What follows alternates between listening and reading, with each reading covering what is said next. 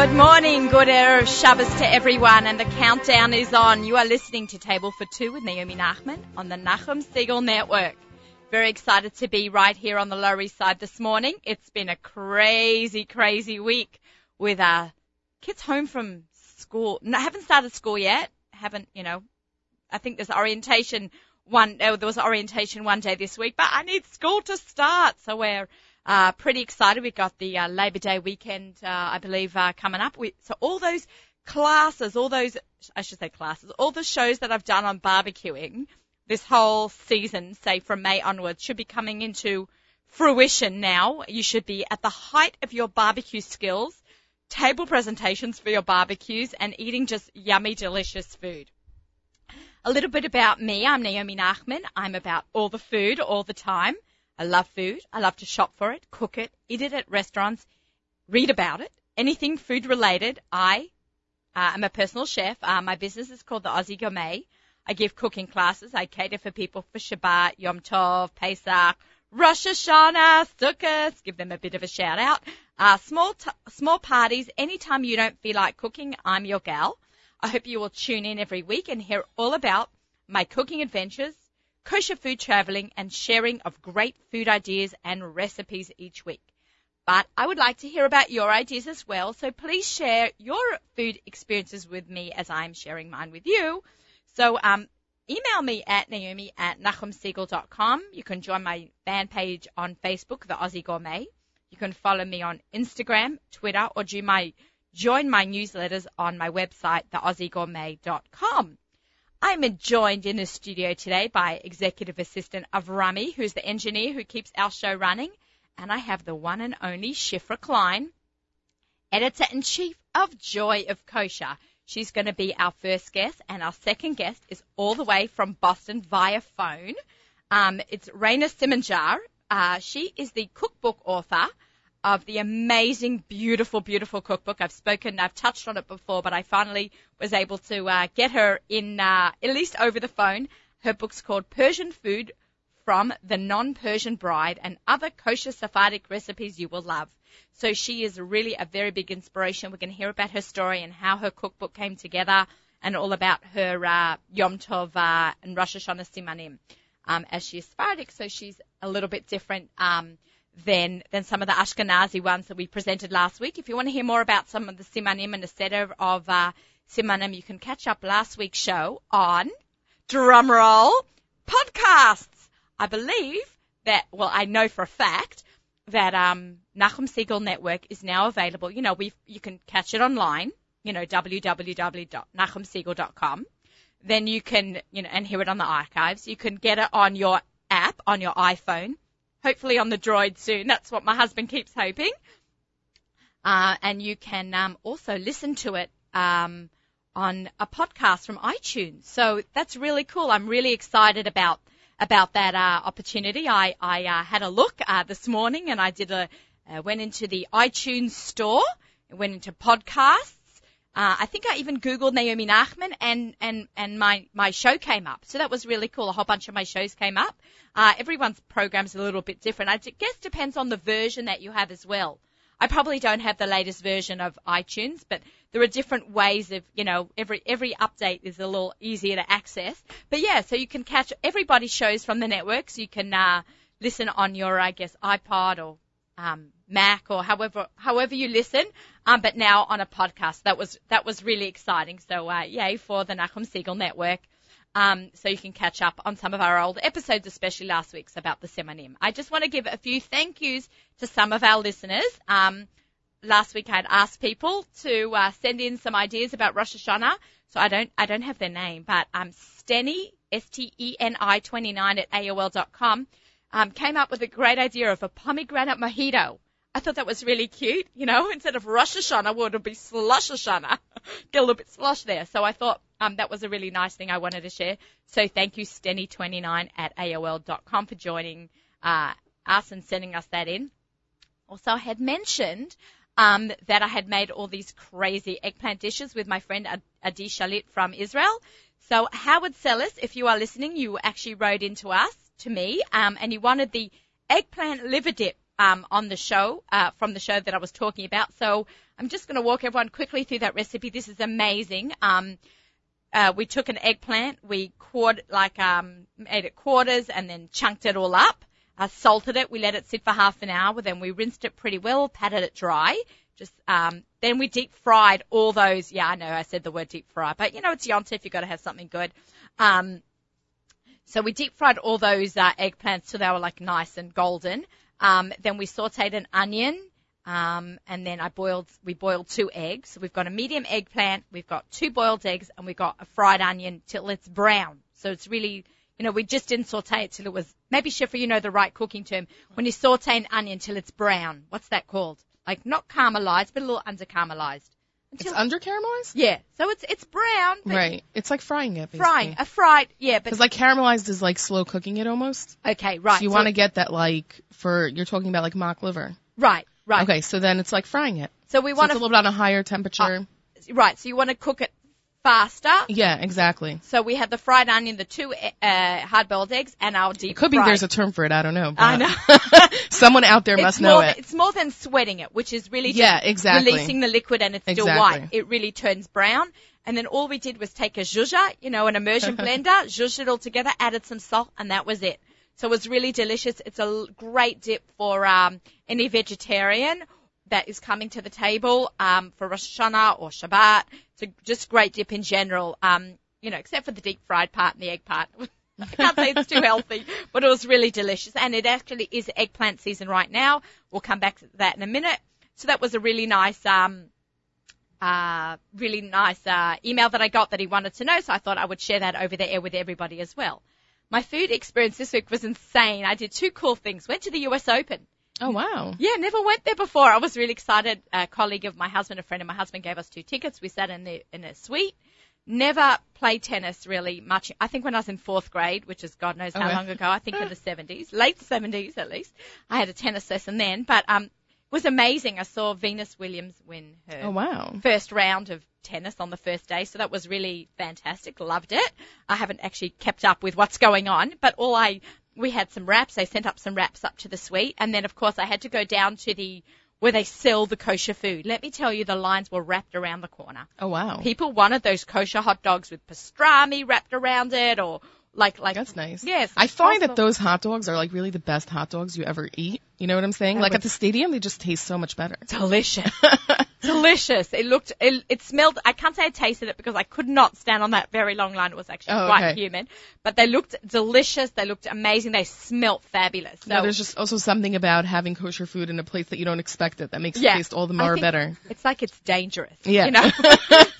People love danger, so it was dangerous. Exactly. Yeah. It was really fab. So that was really nice to see. I know that a lot of the sporting venues, more than just New York, I know in Baltimore and some other out of town, maybe you guys know, Avrami or Shifra, you probably more up than me. You have boys, Shifra, I have girls. Oh. But where a lot of the sporting places have kosher food. Yeah, I love really it. amazing. It's really cool. Yeah, nothing like getting a hot dog at Yankee Stadium. So there is nothing like that. Yeah. So that was cool.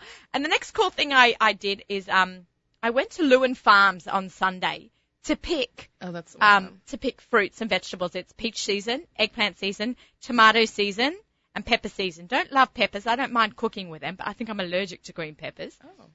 Yeah, so we did not pick peppers, but we got bushels of tomatoes, eggplants the size of footballs. Saw the craziest. Remember last week, the listeners that were listening, we were talking about the snake squash. If you go onto my Instagram page, you will see gorgeous pictures I took of snake squash that we can use for the simanim. So that was really amazing. So if you're looking for a great Chol Hamoed trip, or something to do before Rosh Hashanah or Labor Day weekend, I know you might, if you're not making barbecue, looking for something to do on Sunday, Monday, go to Lewin Farms. It's you can look it up online. I know you have mentioned some in your book. Yes, in we the actually magazine. spoke about apples. Apples. So it's apple picking they season. Do as well. Yeah, they also do. They do as well, and berries as well you can do. This is out in Wading River, New York. I'm sure in New Jersey there's also ones. I went to the website Pick Your Own. Okay, you can that's Google a great website. Yeah. And that's how I found Lewin Farms. It was 1 hour and 17 minutes from Woodmere. So the Five Towners, that's something you can look into. I'm not sure how far that is from Brooklyn or Queens. We actually bumped into some friends from Queens there, which was cool. Like, we couldn't have planned a better meeting place, so that was really cute. We set up a picnic. My mum was with us. It was her last day from Australia, so we went. It was amazing. It's such an awesome family trip to go pick your own anything. It really is fun. It's not expensive, and then you have something you could do with after. And you know what we made when we came home? What'd you make? Peach cobbler. Oh, okay. Peach cobbler. We've been eating peach cobbler all week, and I made a few and I stuck them in the freezer. So smart. My husband been eating them for lunch. I've been washing them every day, and we picked some soft and some firmer, so that would ripen over the week, so it would continue to peaches. Eggplant parmesan we made. A lot of eggplant dips coming up for this Shabbos for us. So just if you get a chance, it was really a wonderful trip. I've wanted to do it for years, so that was a really nice family experience. So another shout out. It was as I had mentioned. It was my 20th wedding anniversary earlier in the summer, and my mum wanted to buy us a present for the Rosh Hashanah table, and I'm tying it into Rosh Hashanah, and we wanted a new Kiddush cup, and I know they call it the Pisha set. I don't know. I'm going to get beat for that, but that's what they kept calling it. Where you pour it off and it has a little spout into the mini Kiddush cups. I was trying to be polite when I was trying to describe what I wanted to the Judaica stores. Right. They're like, oh yeah, the Kiddush cup Pishas. I'm like, yeah, okay. I was trying to be a lady. Yeah. So I called my friend Debbie Fox of Rosenblum's World of Judaica out in Chicago. I'm friends with her daughter. So I said, you know what? I'm going to give Debbie a call. She's alljudaica.com. Beautiful stuff. Really, I know there's a lot of Judaica stores out there, but, she carries a really, really large selection. So thank you, Debbie, for getting that for me from Rosenblum's World of Judaica. The website's alljudaica.com, and it really looks so pretty on my Shabbos table, and it kind of went with all the color scheme of my living room, and I think that's really important when you want to have a beautiful table is, grabbing the colors from your room. And we're going to talk about tablescapes with Shifra in just a minute. She will join us. Shifra, I'm so excited that you're here. When she walked in, I was like really hyper this morning because we have, yet another great show, hopefully. But, she has in this month's, can we call it a monthly edition? Because I feel like we had one out last month. I know. It's sort of like the seasons right. And our for this Yom Tov, for this upcoming Yom Tov. And the Yom Tov season really backed onto the summer season. Exactly. So I was very excited. Close. One in July, one for August, fab. And when will the next one come out? The next one will come out for Hanukkah. Okay, so you have a little bit of breathing room there. Sort of. Yeah, I know it keeps you very busy. Yes. But once again, it's a beautiful, beautiful magazine. Thank you. The cover speaks for itself. You just want to eat those. Are they acorn squashes on the cover? Yeah, stuffed acorn squash. I love it. It's like perfectly like for the fall season, and like the ingredients we used are so perfect for Yom Tov. It's gorgeous. Yeah. So I know that when you were here the last time, I guess sometime in July, talking about the summer edition, and I made tons of the stuff. We're talking about hamburgers and all that. So exactly. Making your own chuck. So I definitely experimented a little bit there. We had some great burgers. But we were talking about that you were going to have, and I said we're going to have you back, all about the pots. Yes. Because people ask me, that's a question I get a lot, is pots and knives. What pots do you use? People come in and open up my cabinet. I don't know why. They want to see what pots I use. Right. And they want to see what knives I use. Well, it is a smart question because it makes such a difference. Right. It really does. I can see that, and I've learned that. I like bang on the bottom of a pot to see if it's a good sturdy pot because everything burns on the bottom otherwise. But let's talk about the ones that you've got in here because I've never used these kinds of pots. I'm just turning to the page now myself. You use terracotta pots. What does that mean? It's a clay pot, basically. It's a clay pot, and it's more like the pots that we had this time are more like ancient type of pots. That was like the theme that we had. So we have the copper pots and the terracotta pots. And then upcoming in further issues, we're going to do more, contemporary pots. For Hanukkah, we're doing the cast iron, the wok, which is something, they're both very cheap, inexpensive pots that have so many different uses. Right. And then we're going to get really into a bunch of other ones that people always wanted to know about. Pressure cookers, crock pots. I'm afraid of the pressure cooker. Yeah. I'm afraid. Yeah, we're going to have to get a good expert on that one. Yeah. All right. Yeah. You'll bring someone in and, we'll share with the magazine and here on, right here. Yeah, so we wrote about, the best ways to take care of them, the best uses for them. Like, if you have a terracotta pot. Yeah, let's talk about what you would cook. That's more for a braise. You want to cook something for a long time. It's the perfect dish because it conducts heat so easily. The food won't burn, and the author writes about Alessandra Ravati. She's an Italian. Oh, Dinner in Venice. Dinner in Venice. She's lovely. She's amazing. And so she writes about how the longer you have the pot, it sort of gains character and develops it just tastes better in those pots that you have for that you've been cooking in for 10 years. So, because it tastes natural. Exactly. And it's just, it's basically learning how to use these type of pots. You see them in the store and they look so interesting. And I love the terracotta pots. They're so pretty. You could also serve them straight from the oven and it looks awesome. Are they oven to table? They're oven to table. They're so beautiful and it just looks so rustic and you just want to eat it, Is that like earthenware? Yeah. Is that what they call earthenware as well? Okay, so I do have quite a few at home because I love oven to tableware. Yeah, I love them. I like to cook in them and then serve them straight. It's awesome. I make my yapsika. I always talk about the yapsika. My husband's obsessed. I have to ask you for your recipe. Oh, it's so easy. He's always on the search for the best one. Okay, it's interesting because, now with Yontif and, we kind of keep coming back to Rosh Hashanah this whole show is, we've got a 3-day Yontif. When do you put up your cholent? Exactly. Very tricky. So a lot of my clients have asked me to cook for them yapsiks. Okay. They're awesome, yeah. Yeah, so, I'm going to see if we can sneak that recipe in. I've actually got it online on my, you have to search through my blog. Check it out. But I've got it online, but we'll try to work through it. I'm so tongue-tied right now. We'll try to get it up and get it on the show and speak about it on the show. How about that? Before the end of the show. But yapsiks are really great in this earthenware, right? Yeah, exactly. And that would be great to serve. Stick it in your oven, and it's so beautiful. Right. It's so elegant. And you make it. I've actually made them ahead of time. I've, did the kugel mixture, I poured it over my meat that sits in my 9x13 shaped earthenwares. Pan, and I cook it for an hour and 3/4. Then I let it cool. I wrap it in foil, and then I freeze it. That's awesome. And then I bring in the freezer. That flavors intensify a little bit. So it's actually much better after a potato kugel with meat in it. Yeah. It's actually, like soups, it's better after they've been in the freezer. I was gonna say it's probably one of those dishes that really freeze well. It freezes well. People go, oh, you put potato kugel in the freezer. I'm like, you're cooking it overnight. It's amazing, amazing. It's with meat also, so. And it's got the flavors of the flunk and just yum. Yeah. So you cover it. I defrost it. Say if Yontif is Wednesday, Thursday, so I would take it out of the freezer Friday night, maybe Thursday right before Shabbos, because I know I'm allowed to prepare. Let it, defrost for a few hours. Maybe Thursday morning, defrost it for a few hours, and then once it's defrosted, pour my cup of water over it, cover it with foil, and then put it in my oven 200 degrees. So cook slow and it'll continue. It's already fully cooked. Exactly. So you don't have to worry about bacteria, but it'll continue to stew or bake or braise, whatever the correct term is, overnight in the oven. That's awesome.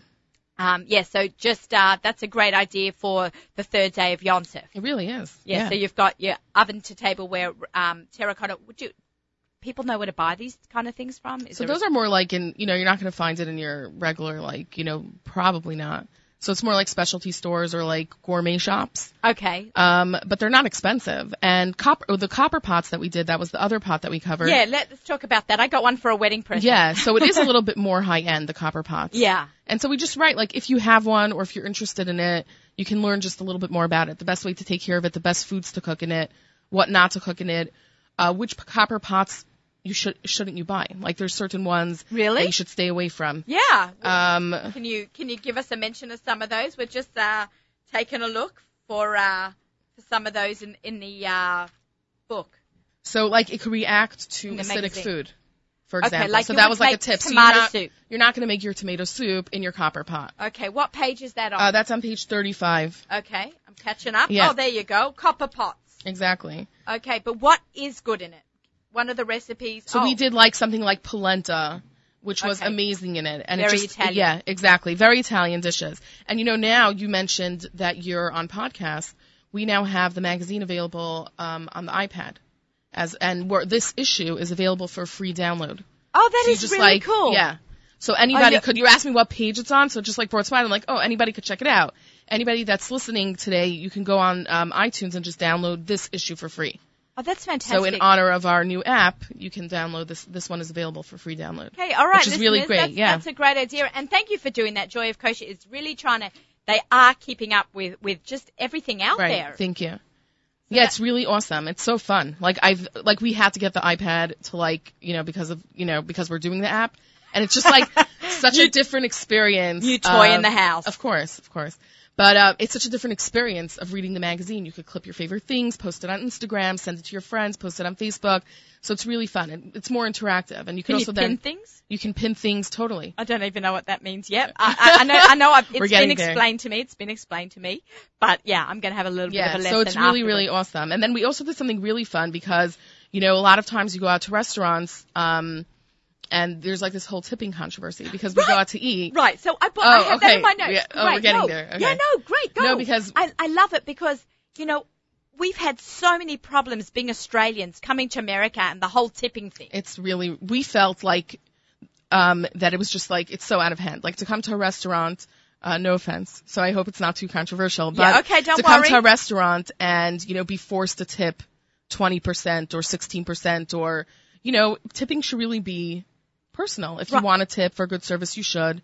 You don't have to tip. Right. And the interesting thing about it is that when we did research, we found out that restaurants don't pay their wait staff. They basically have to pay them like $2 an hour, and then the rest comes in from tips. I know, isn't that awful? So I'm sorry, it's I don't very think that's interesting. nice. Yeah. But I also find like being an Aussie and coming to America, I mean, some of our friends have been chased down by cab drivers for not tipping them, being chased by waiters out of restaurants. I don't want to say which old famous New York restaurant we were taken out to eat by an Australian friend. They stayed at our house. They wanted to treat us. And they took care of the bill. And then all of a sudden, the maitre d' comes out, were you unhappy with the service? We're like, no, it was great. Thank you. They're like, well, they didn't tip. I'm like, oh my God, I'm sorry. They're Australian. We don't tip in Australia. Yeah. If the bill is $100 in Australia, $98, yeah, you would leave $100. Right. It's okay, not, we exactly. pay our workers. So 100%. Right. I remember being a teenager, we went out to eat, like me and my friends, and we were scraping the money out of our pockets, and we didn't have enough for tip, and the waiter ran after us when we were leaving. We were 16 years old. Right. We're okay, we were barely able to afford this meal. But so we actually asked our readers also, it's interesting to see, there is this social, it's like a social norm, so people feel the need to tip. Right. Well, people tip 15 to 20% just cause. Nail salon. Yeah. You tip. It's like this, I have to teach my children, daughters, right. It's not, I don't want them to not do it because it's, well, you want to be socially appropriate. You want to be socially appropriate. You don't want to offend. Exactly. You're getting your hair washed and cut. You tip the hairdresser. You tip the person who washes your hair. My mother, when she comes from Australia, doesn't know what to do. It's like you think, okay, I'm going to go spend, $40 on a steak that I know costs $10. So why do I have to pay extra to be served the steak? Right, I know. So that was what, the point that, but there were people that felt, no, you should tip. Right, it's important. And what's the right tip? It used to be 10, now it's 15, now it's 20. When is it going to be? At what point does it get to be with inflation an 80% tip? You have to tip 80%. My great-grandchildren will have to tip 80%. And the service doesn't always reflect what is done. But quite often it's, Yeah, it's we had great. There was the story of this couple. They went out to eat in Texas. We wrote about it in an article. Okay. And they didn't like the service, so they refused to tip. But on the menu it said, you have to tip 16%. And so they didn't tip. So they were locked into the restaurant and they called the police. Yeah. No way. That's how far it got. And then they were like, okay, we'll just tip because they wanted to leave. But yeah. I feel like that's like blackmail or kidnapping Almost, or something. yeah. That is crazy. So it's a very passionate topic among people, the whole idea of tipping. So yeah, so we're trying, in this issue, it's, there's a lot of recipes. We did a whole holiday guide. Yeah, beautiful. Oh my God, it's great. You have all kinds of different cuisines going on. Exactly. So we did this whole from start to finish. Right. So you mentioned before, we started with tablescapes. Let's start with tablescapes because I think it's, you eat with your eyes. Exactly. That expression. It's a very big difference. I think Rosh Hashanah tables, and we spoke about it a lot last week, they can be so beautiful. You've got these gorgeous green and red apples and, exactly. bright colors can pop through. You can do monochromatic. You can do crystals. I see you've got bowls of pomegranates. You can do so much, and there are crazy funky fruits out there. Yeah, you could really like do a lot. And Malky from the Silver Spoon store, she helped us do this. Where is that? It's in Crown Heights, but there's a website, thesilverspoonstore.com. Yeah, let's give her a shout out. And you can just go check it out there, and you can see all her stuff. And they're really helpful there. So like even this simple thing, like you were saying about the fruits, you have a beautiful, elegant bowl, and we just filled it up with green apples. Yeah. And it just looks so nice. It pops off the table. And when you go to the store this season, you'll see so many interesting fruits that they bring out for Rosh Hashanah. And you can just make a bowl of that, and that's awesome.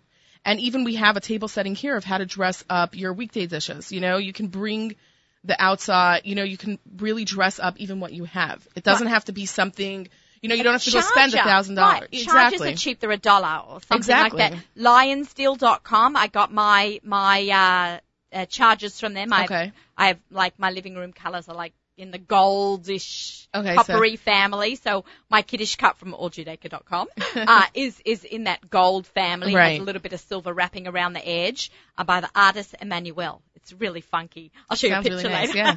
Yeah. And then my, you know, my tablecloths are all that color, and you know my charges I figured should be gold, and my dishes, my Shabbos dishes are white. Little gold trimming around the end. Simple. I bought them at Macy's. Nothing crazy expensive. And the dishwasher proof, which was really important to me. Very important to me. Makes a world of difference. Not all my platters can go in the dishwasher, so I need to make sure that my dishes do. So, you know, so I got them from lionsdeal.com. You know, they now have like gold-plated silk flatware, which is really pretty. One day. Yeah. Real gold? Or No. I had from my grandmother. Oh, you have? She gave me 20-something years ago. So it goes when I was engaged. Yeah. That's beautiful. They're just like little serving forks. So like if you're making a fruit platter and you would need forks, you put these gold forks down. They're gorgeous. They're gorgeous. They're gorgeous. You know, people think it always has to be silver. No, so they're really, you see them out there, you know, that's nice. Yeah. So, okay, so nothing like a beautiful tablescape. I see you even have like crystal candelabras. They're actually coming really, really popular. Crystal menorahs and crystal candelabras, I'm seeing them more and more in the tablescape. It's a different option from silver. Yeah. 100%. And much, much cheaper. And it really does look really elegant, yeah. Yeah, and you can get like colored candlesticks. Like you exactly. You have to have white for Exactly. I mean, people, you know, we have a white tablecloth and we have white candlesticks, but really halachically, I don't think it comes from anywhere. Rabbi Avrami, do you know anything about? No, from Avrami. We don't know where.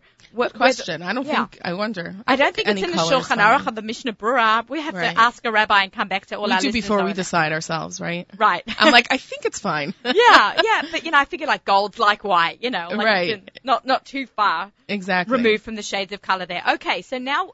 Besides having a beautiful table, we've got to have beautiful looking food. Exactly. And you have got all this going right through the magazine. Right, so we went from salads to appetizers, and then we have a few main course options, which is really fun. And you can just totally mix and match. And even Jamie's section, she did her menu was simanim inspired. Right. And then we explained the different simanim and what it signifies and the significance of each one, which is really nice. You know, I also learned a few new things. I always learn like some new things doing the magazine myself. Right. Well, so it's really awesome. I always say whenever I give a cooking class, I always learn something. Yeah, you always do. I mean, there are people that will show up and like I was in Peabody, Massachusetts the other day. Where? In Peabody, Massachusetts. Peabody. Yeah. Oh, that's cool. Where's... And like it's north of Boston. And you were there for I did a cooking demonstration for Rosh Hashanah. Cool. And I also, you know, shared the magazine with the crowd. Yeah. Which was really fun. And there were people that came up to me and gave me these awesome recipes and like tips, and it's just so exciting. Right. I love you always the like tips. the tips and like the recipes that you could learn. It's really, really incredible. And so we have like from, you know, Middle Eastern inspired menu to a gourmet menu. And then we did techniques, like just basic techniques that could help you throughout Yom Tov. Like how to make a basic soup. Right. How to make, you know, we have this fish in parchment paper technique. Oh, I love. Which what is the best. Can you say it in French? I hope I could. Fish and papillette or something like, you know what? I didn't say it right. Yep. I'm a little bit embarrassed right now. I'm sorry. I didn't mean to. I'm really not. I thought you were. It's okay. We're both comfortable not being able to speak French with our American. French just makes like, I'll say fish and parchment, or like I was laughing because I was at a restaurant once. I think it was Mike's Bistro a long time ago, and they had this dish they called the cassoulet. Oh, and we're like, what is it? It's a bean stew, basically. Cholent. It's cholent. But in French, it sounds like something really exciting. Right. Like cassoulet. Nothing like saying cholent in Exactly. French. Or to even make bean stew, you bean know. stew. I know. So Well, yeah. Whenever I serve my husband cholent on Sunday night for leftovers, I go, bean stew's ready, come for dinner. When it's not Shabbos, it's bean stew. On Shabbos, it's cholent. Yeah, exactly. So this fish and parchment is an awesome technique. You could also make it in advance as we write, and we write different tips and different flavors that you could add.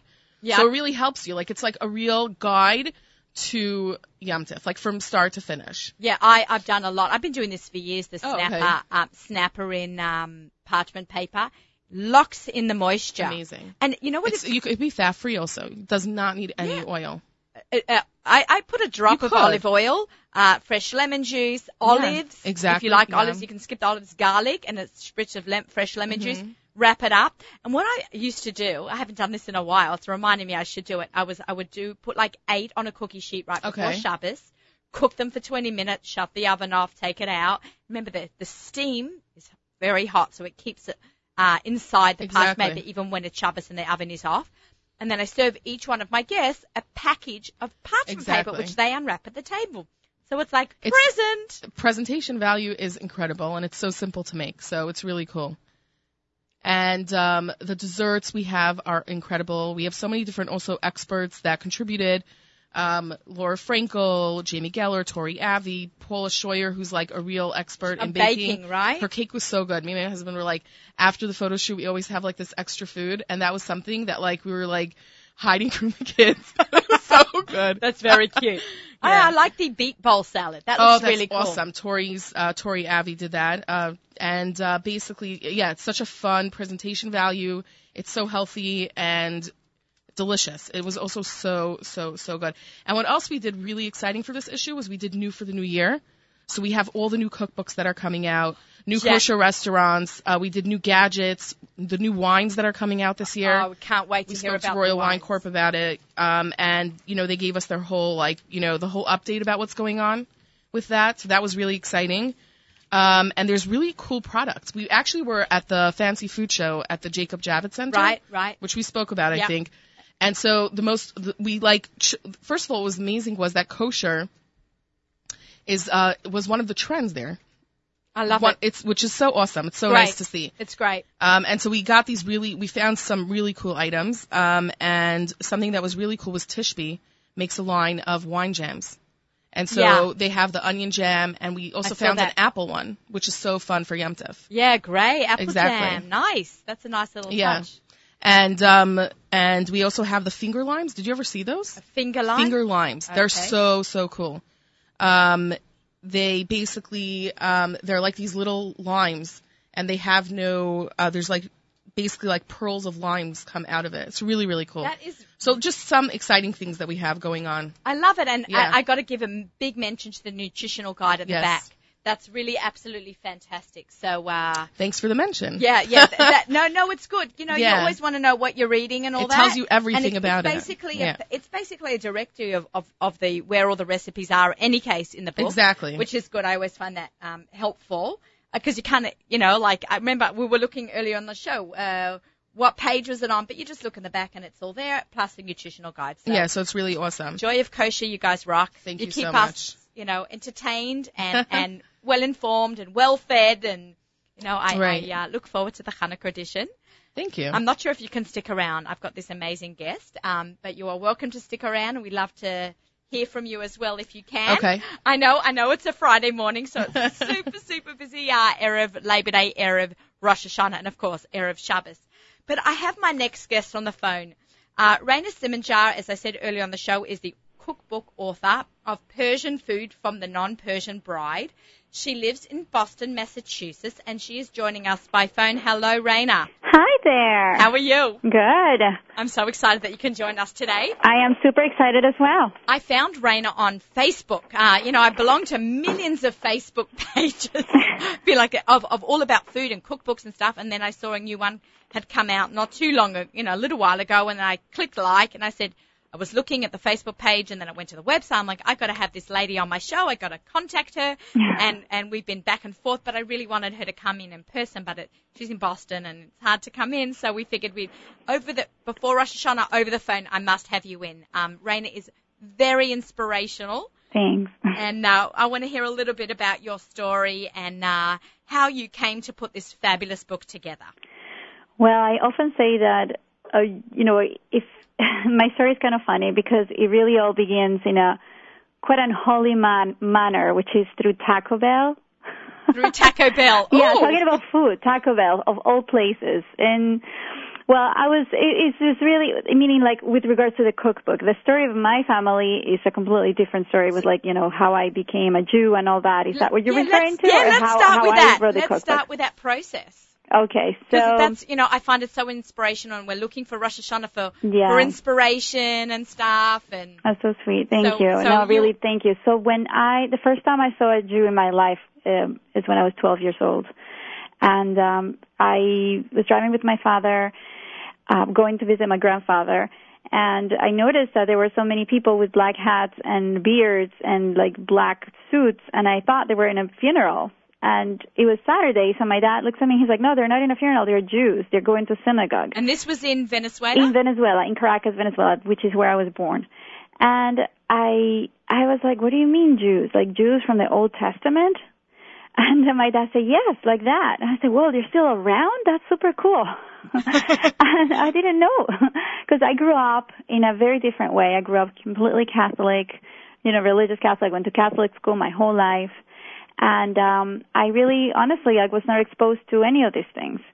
And when I got to my grandfather's house, my aunt lived with him, and I approached her and I said to my aunt, I noticed that there were some Jews around your house. What do you know about this? And she's like, what do you mean, what do I know about it? We live in a Jewish community. And I said to her, what do you mean? Like you sound like you know so much about this stuff. She's like, how old are you? And I said, I'm 12. She said, I think it's time I talk to you. So she sat me down and she said, there's a reason why our family is so strange, because our family was very weird, like very, very weird. They did things very differently than anybody else did. Okay. And she said, the reason why we do things differently is because we are Marrano Jews. And I was like, what? What does that even mean? Like, what do you mean? And she said, well, you know how our last name is Perez with a Z? We actually changed it from Perez with an S to Perez with a Z because of the Inquisition. Oh my gosh, and your then family she started goes telling me everything about this, and and then everything made sense. I mean, a lot of things that we did in our family. I'll give you one example because I could give you thousands of them, but without much time. Right. Like we used to go to the cemetery, and everybody puts flowers in the graves, right? And my father would make us go on a rock hunt. And it's really hard to find rocks in a beautifully manicured cemetery, so it was very frustrating. And I would be like, why are we so cheap? Why don't we just buy flowers like everybody else? So then, when I was 16, I understood why. I was watching this movie, Schindler's List, which is a movie where a lot of Jews, And at the end of the movie, there's a scene where people are putting rocks on a grave. Right. And then I understood immediately what it meant. Right. What it was that basically, Jews do that. And then I said to myself, oh my gosh, I came out of the movie theater knowing that I just had to rescue whatever was left of my Jewish heritage. So I decided to convert when I was 16. That's unbelievable. 16 years old. Yeah. They didn't take me seriously until I was 18. Okay. Okay. So for all the people who are out there listening, and they need to know that, the conversions are not taken seriously until, obviously an adult. A legal adult. A legal adult that can take responsibility for all the yeah. actions. Being a Jew is a humongous responsibility, but it's even more of a pleasure and more of it's just people don't understand how hard it is to do an Orthodox conversion and how lucky people are to be born Jewish. And that's really, I go around the world, like just sharing with people. The story obviously is a lot more intense than what I just told you, but Absolutely. That's like in a nutshell, but it is just people don't know how beauty and the gift what it is to be born a Jew. And with Rosh Hashanah coming up, it just got to be grateful. Wow, I'm like really moved here. It's really like I've read your story. We've spoken together, but just hearing it, no matter how many times you hear it, like it's really like very moving to hear it from you. And your family, so you were Marrano Jews? Yes. So yes. You were one of the Jews. Your family was one of the people that went into hiding. Yes. On the outside they were practicing Catholics, and on the inside they were Jews. And I exactly. guess through Which a lot the of people don't know, like the Inquisition's agenda was really not exactly the Jews, because the Jews were either killed or expelled. Right. But the people who became Christians on the outside and remained Jews on the inside, they became the agenda of the Inquisition. And that's why a lot of people had really difficult time. Those are people that, they had too many, say, like homes in Spain or too much money to lose, and they just stayed. And unfortunately, they thought this was going to be a good idea. And look at us. Many people are in the same situation that I was. It's unreal. I have like the goosebumps sitting here. It's so nice, It's unbelievable. I have to tell you, it's unbelievable how many people out there have Jewish heritage.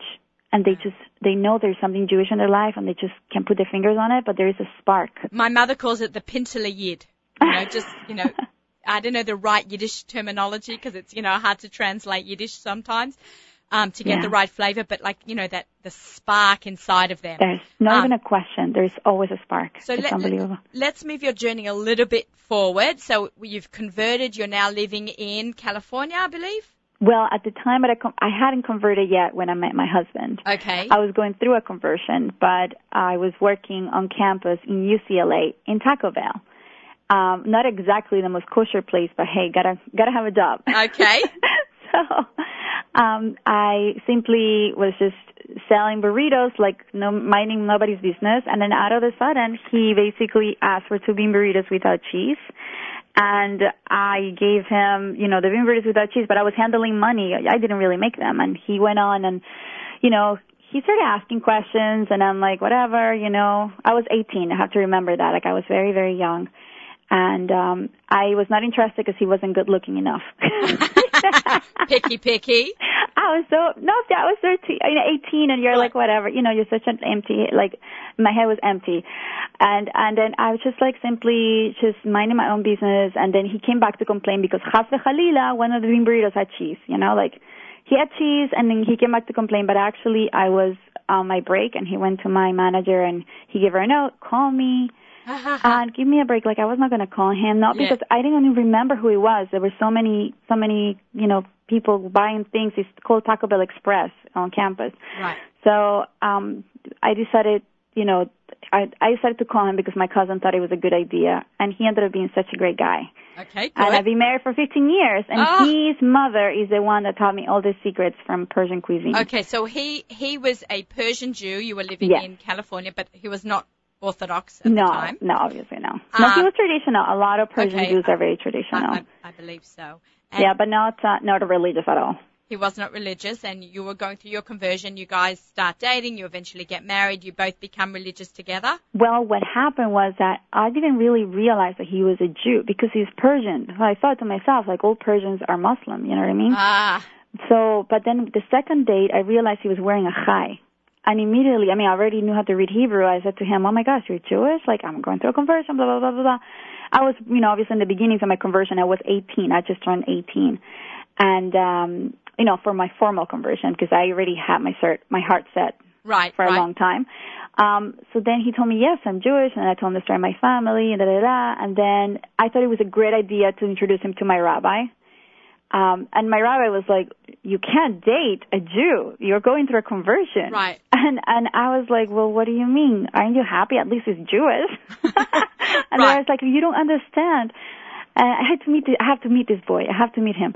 So I brought him to my rabbi. My rabbi said, if you want to be around this girl, you need to go to conversion classes too. He was very smart, my rabbi. Yeah. And, my husband is like, I am already a Jew. I don't need to know anything else. That's it. I don't know. I know everything there is to be a Jew. And my rabbi was like, you have no idea. So I said to him, you can stick around or you can just move on. I was so young and I was not interested in settling in whatsoever. So I was like, I need to do this for myself. If you want to stick around, great. If not, please don't ruin it for me. Okay. So he stuck around for almost 3 years. Wow. Well, the process took 3 years. Yeah, because it took me 2.5 years to convert. It took a long time. And when did you were Orthodox right after you converted? So what happens? That was a journey. Yeah, basically. What happens in a conversion, an Orthodox conversion, everything you learn, you take upon yourself. So if you learn today about kashrut, and you learn the laws of kashrut, everything you start learning, you put into your life. And that's what I started doing. Now, it wasn't really translating into his life. It was more because I wanted it so desperately. He was like, what are you doing? You're crazy. Tzniut, are you crazy? Kashrut, are you out of your mind? There's no way. So the more I learned, the more in love I fell with Judaism. And then we kind of, we drifted apart a little bit. He moved to New York. And then I actually moved to New York, and I finished my conversion in New York. Maybe a year after he moved to New York, I moved to New York. And then we reunited there again, and he was already very much on his way. He moved to the Upper West Side. He found, his way there on his own, really, very incredibly, on his own, really. He had to come to terms on his own. I couldn't impose it on him. You know what I mean? That wasn't right. You can't force religion on anyone. You can't do that. No, it doesn't work. Right, it just doesn't work. So fortunately, he was in the right path. I was in the right path, and, I had to force him to marry me, but it's okay. You're so cute. And they have 5 beautiful boys. They live in Boston, Massachusetts. And how did you get into this cooking thing now? Now let's swing it around. I remained close to his family even when he left. His family is they're really wonderful people. And his mom especially is a sweet lady. And I was, really enamored of Persian food and culture. The whole shebang. I loved it. And I loved the food so desperately. I wanted to learn how to make Persian food. And it was so hard because they have no measurements. They have no way of really... It's not only Sephardi Persians that are like that. My grandmother doesn't have any measurements either from Poland. Exactly. And in Yiddish, it's called shitzarein. I'm sorry? In Yiddish, they say shitzarein this and shitzarein that, and, you have it. So it's exactly the same. I mean, they don't use, in Farsi, they just throw stuff in there, and you just need, how you're supposed to taste. I mean, but for the half of these things I never tasted before, it was really difficult. So I spent a week. So when she realized that I was going to move to New York, my mother-in-law realized that I was going to move to New York, she decided that she was going to teach me really seriously how to make food, because she figured that way she has to, because, by the way, there is a secret underground. The world needs to know. There's a secret underground, what can I say? I don't know what to say. It's like a black market of Persian food made by mothers and sent to sons in New York through Federal Express. I'm not even joking. They freeze the food, they pack it in the Federal Express packages, and they ship it to New York. I think that is wherever hilarious. the kids are. It's sick. It's sick. These kids have no clue how to cook. Most of the cookbooks that I have actually sold go to Persian girls and boys that they're away from their parents and they have no clue how to make the food because the parents never let them in the kitchen. Never let them in the kitchen. They came to this country looking for the kids for a second chance for their children, for a good life. They were like, get out of the kitchen, go to college, which makes sense. You know what I mean? But then the girls are like, well, eventually I'm going to get married and have to learn to cook. I have countless of emails I can show you of the girls. Thank you so much. My husband can finally eat something decent. I feel so embarrassed every time my mother-in-law comes and I have nothing cooked because da-da-da-da. We have kids. Let's get real. Eventually, a person needs to learn how to fry an egg. That's just life, Right. Your kid needs to have something to eat. So even if you don't cook for your husband, somebody's got to eat something. So anyway, so my mother-in-law saw this huge opportunity of using me as a, the source of food instead of having you were to the ship conduit. Yeah, because it's expensive. Federal Express is expensive. So I learned everything and I really wrote it down very neatly. And I started these old files on my computer, this and that. All my friends were like, oh, can you share recipes? Can you share recipes? Everyone, all the time. I was like, you know what? I'm just going to write a personal cookbook. I'm going to give it to my future daughters-in-law. Mind you, I didn't even have children yet. I'll give it to my future daughters-in-law. But she has 5 sons. I've always been this non-Persian bride because it's very difficult to go into the Persian culture, you should know. Okay. So I always felt like an outsider, like the non-Persian bride. So I always wanted that name for my little, it was supposed to be like a small pamphlet, a few recipes that people were favorite. Let me tell you how many pages this gorgeous book is. Just trying to find a page number. I'm at the index. It's over 350 pages. Yeah. Gorgeous, glossy pictures, because you have to have a cookbook now with pictures. Oh, yeah. Every page. I mean, for me, I cannot have a single, I will not even open it if it doesn't have a picture. Right. I know it's the, I had Shifra Klein here from Joy of Kosher. Sure. Tons and tons of pictures in the magazines. I mean, you have to. Glossy, gorgeous pictures. For me, it was extremely important for the pictures to be incredibly accurate. I didn't want any fake, Right. Nothing fake. Everything has to be, if a person makes one thing from a cookbook that doesn't look like the picture, you get really disappointed, then you don't end up using the book. So you've got to be very, very accurate. Fortunately, Persian food is really pretty. Yeah. Because some foods are not. But fortunately, Persian food actually tends to be beautiful. For me, it was also very important that because it was supposed to be a personal project, this was not supposed to be published at all. Wow. It was supposed to be personal. There's tons of really personal stories in the book.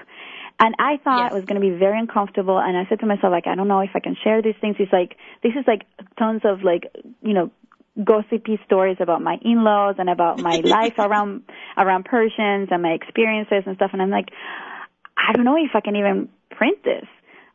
This is like very, very personal. And then I understood that people actually want personal things. They want to like share your life. They don't want to just cook from the cookbook. They want to read it. They go in the at nighttime before bedtime and they put it on their lap and they read it on their you know. I read this. This was by my bed the whole summer, and I read a little bit every night. It's so cute. Thank you. You know, for me, it's the same. I do the same thing with cookbooks as a novel. You know, I started off with Susie Fishbeins. And now, you know, yours and Jamie Geller's, all the cookbooks. I read them like novels, especially ones with stories. Yeah, I like that one. I like cookbooks that have soul to them. And this is really, it's like really giving birth to a child, and if the child doesn't have a soul, what's the point, right? Right, exactly. I would say that about your book. Thank you. It's really my life. This book is really, really everything that I have lived through with Persian Jews and with Persian culture in general. And I really also wanted to be for my children, like know how to do Sephardic heritage. For me is extremely important. Right. And I want the kids to be very, very proud, just like you would be proud of like the beautiful Ashkenazi heritage and Yiddish. I wanted the kids to be proud of like having the Persian culture and customs. Is there a big Persian community in Boston? No, and I think honestly that's the reason why I wrote this cookbook, because we have we have a few families. But had I been in Los Angeles, I would have never had the need to like learn how to make kebab from scratch. You go to the store, you buy kebab meat. Oh, already marinated. It's crazy. Right. It's like you don't need to do it much. I mean, unless obviously like you're not going to buy stuff from the store all the time. You want it healthy. You know, you have to cook at home eventually. Otherwise, you know, people are going to roll down the street.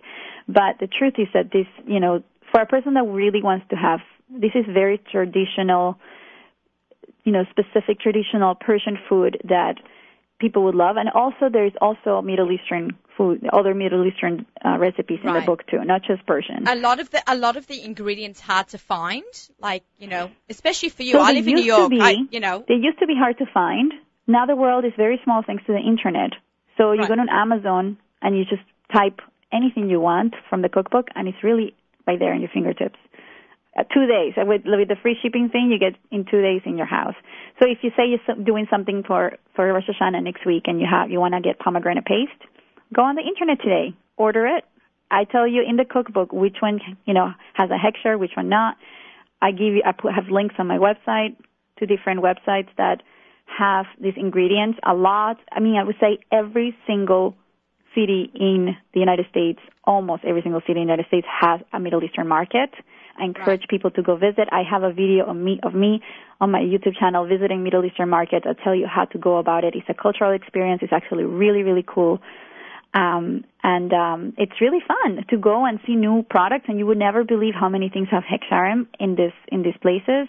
It's unbelievable. You have amazing brands like Sadaf and stuff like that. Sadaf, they have all kosher products, and they do a lot of the pomegranate pastes. Exactly. A lot of the things that are really hard to find. And in New York, if you live in New York, you have an amazing Syrian community in Brooklyn. You can go, I think it's called the Corner Market or something like that. There is a supermarket there that has everything. You can even make your own cheese from scratch. That place is like, every time I go to Brooklyn, I'm like in paradise. Like I'd rather go there than Disneyland, you know? Oh, it's so cute. You have pomegranate paste, you have tamarind paste. Yeah, what is tamarind? I see that in a lot of your recipes and a lot of Sephardic recipes. Can you tamarind is like a gift from God. I'm telling you, it's one of those things like they take the tamarind, and they put it in water, and they take the pulp of the tamarind out. What is a tamarind? What is it? Is it a citrus fruit? It's a citrus fruit.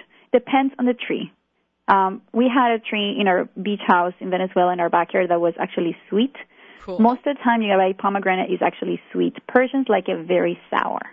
So they make, like fruit roll-up with pomegranate, and they're really sour, and they use it for a specific chorosh, which is a stew. It's a fish stew called chorosh galia mahi.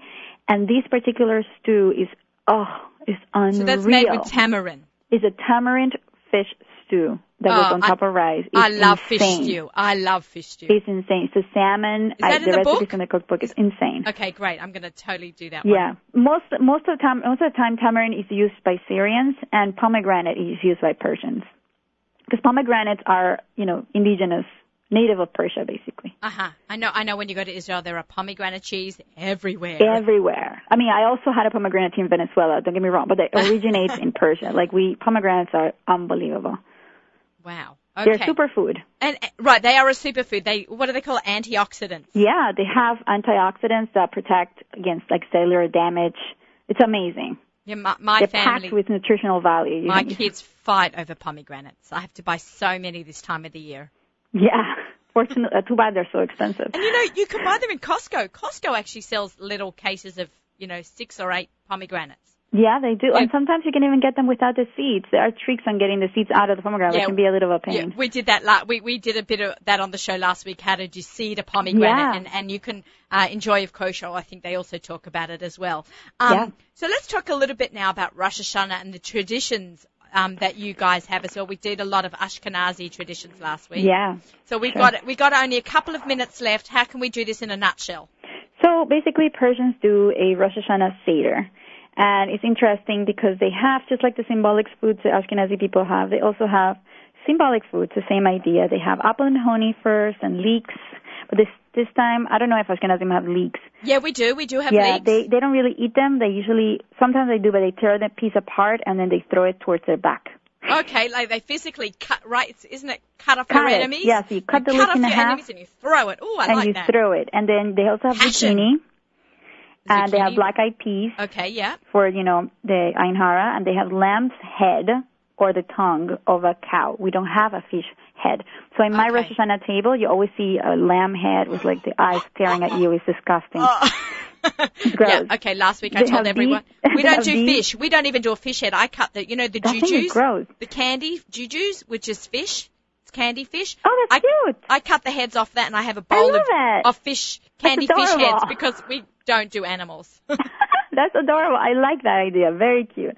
We have beets and they have dates. And also we have lung from a cow. Lung. Why lung? I'd seen everything else but not lung. Well, instead of lungs, I have to tell you because it's very hard to find these, particular seen it ever innards of animals in America. We actually do popcorn because it's supposed to be airy. Your scenes should be fluffy and light like the air. So you do popcorn. So I do popcorn instead. Isn't that better? It looks a little bit like a lung, right? And nothing is real in the halacha about this. This is just things that we've taken on. Some people do popcorn. I mean, it's changing a lot to popcorn. Nobody can find lungs in America. And nobody's going to eat a piece of lung. Give me a break. No matter how much you fry it, nobody's going to eat it. We've had intestines, we've had brains, but the lung thing is okay.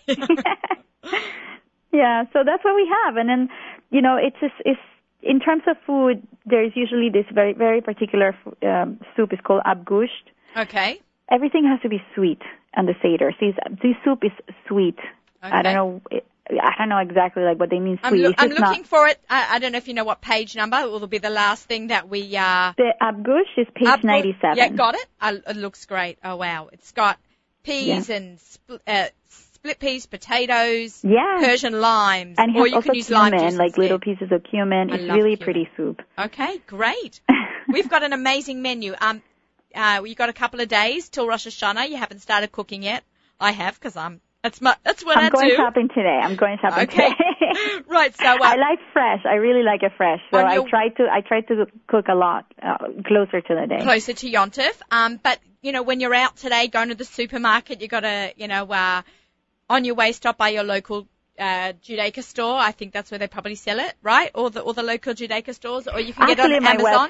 My website, kosherpersianfood.com. Kosherpersianfood.com. Or Amazon.com. Or Amazon, and just get it shipped out to you because this is a gorgeous, gorgeous, story, passionate cookbook. And there are no words to describe. I'm having trouble describing it. So, Raina, thank you. You must come in person. I have to give you a hug. I'm so excited I know. to meet you over the phone. This is great. Absolutely. Have a great Shabbos. Thank you. Good Shabbos. And we'll be in touch. And also Shana Tova to you and your family. Thank you. All right. Take care. Bye, Raina. Take care. Bye. thank you everyone for listening. This has been such an intense and exciting show. I woke up very excited this morning already, knowing about having Shifra and Raina on the show. A food challenge once again, more simanim, more ideas for Rosh Hashanah. Please send them in to me because I'd love to hear more. Some of the Yapsik website, my Yapsik recipes on my website. We spoke about earlier on the show. So if you want to catch up on that or hear any of our shows on podcasts, on the internet, nachumsegal.com, or on our app.